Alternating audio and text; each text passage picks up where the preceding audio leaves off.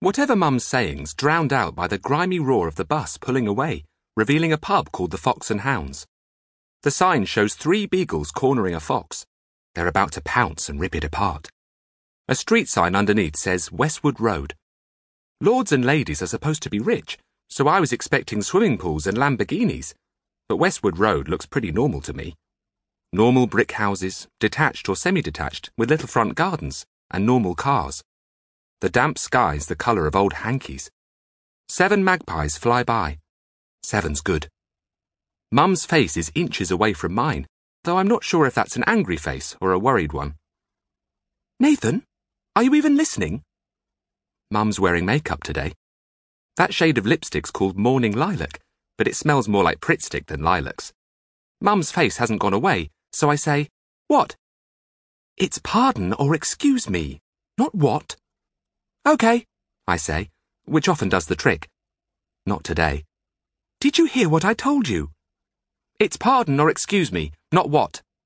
Before that, I said, if anyone at Lady Greyer's asks how we came here, you're to tell them we arrived by taxi. I thought lying was wrong. There's lying, says Mum, fishing out the envelope she wrote the directions on from her handbag, which is wrong, and there's creating the right impression, which is necessary.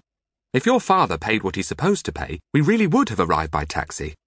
Now, Mum squints at her writing. Slade Alley leads off Westwood Road about halfway down. She checks her watch. Right, it's 10 to 3 and we're due at 3. Chop chop, don't dawdle. Off Mum walks.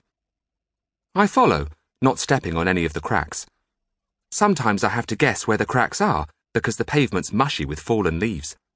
At one point, I had to step out of the way of a man with huge fists jogging by in a black and orange tracksuit. Wolverhampton Wanderers play in black and orange.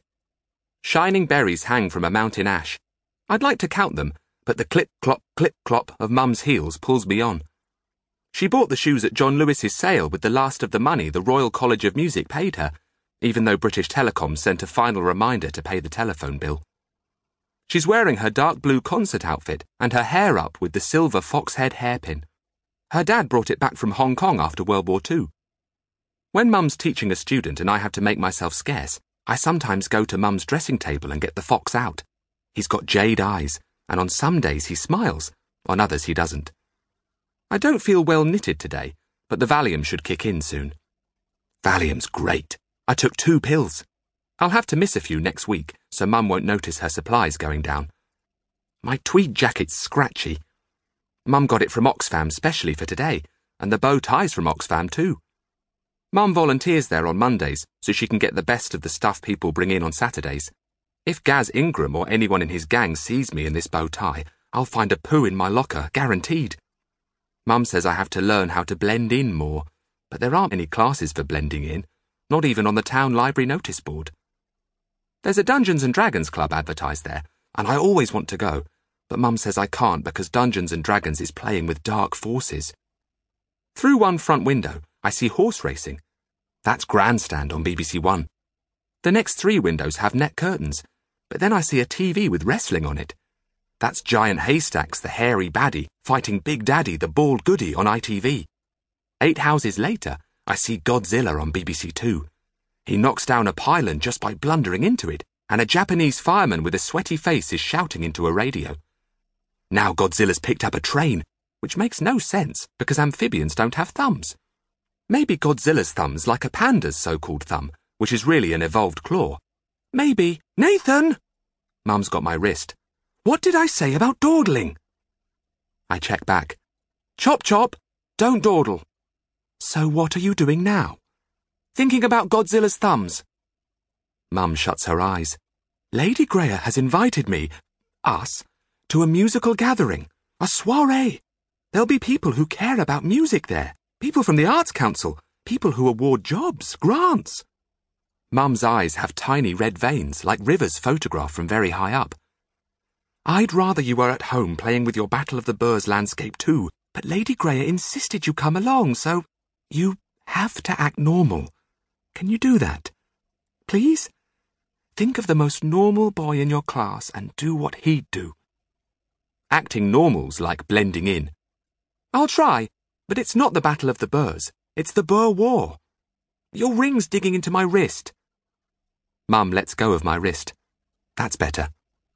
I don't know what her face is saying. Slade Alley's the narrowest alley I've ever seen. It slices between two houses, then vanishes left after 30 paces or so. I can imagine a tramp living there in a cardboard box, but not a lord and lady.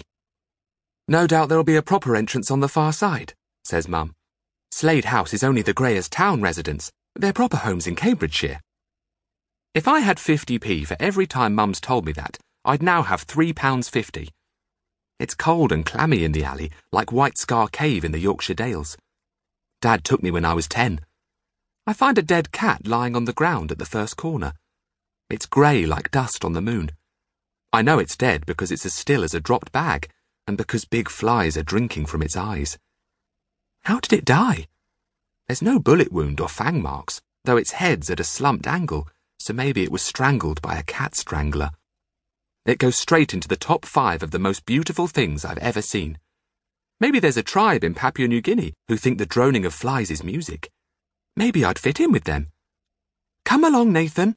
Mum's tugging my sleeve.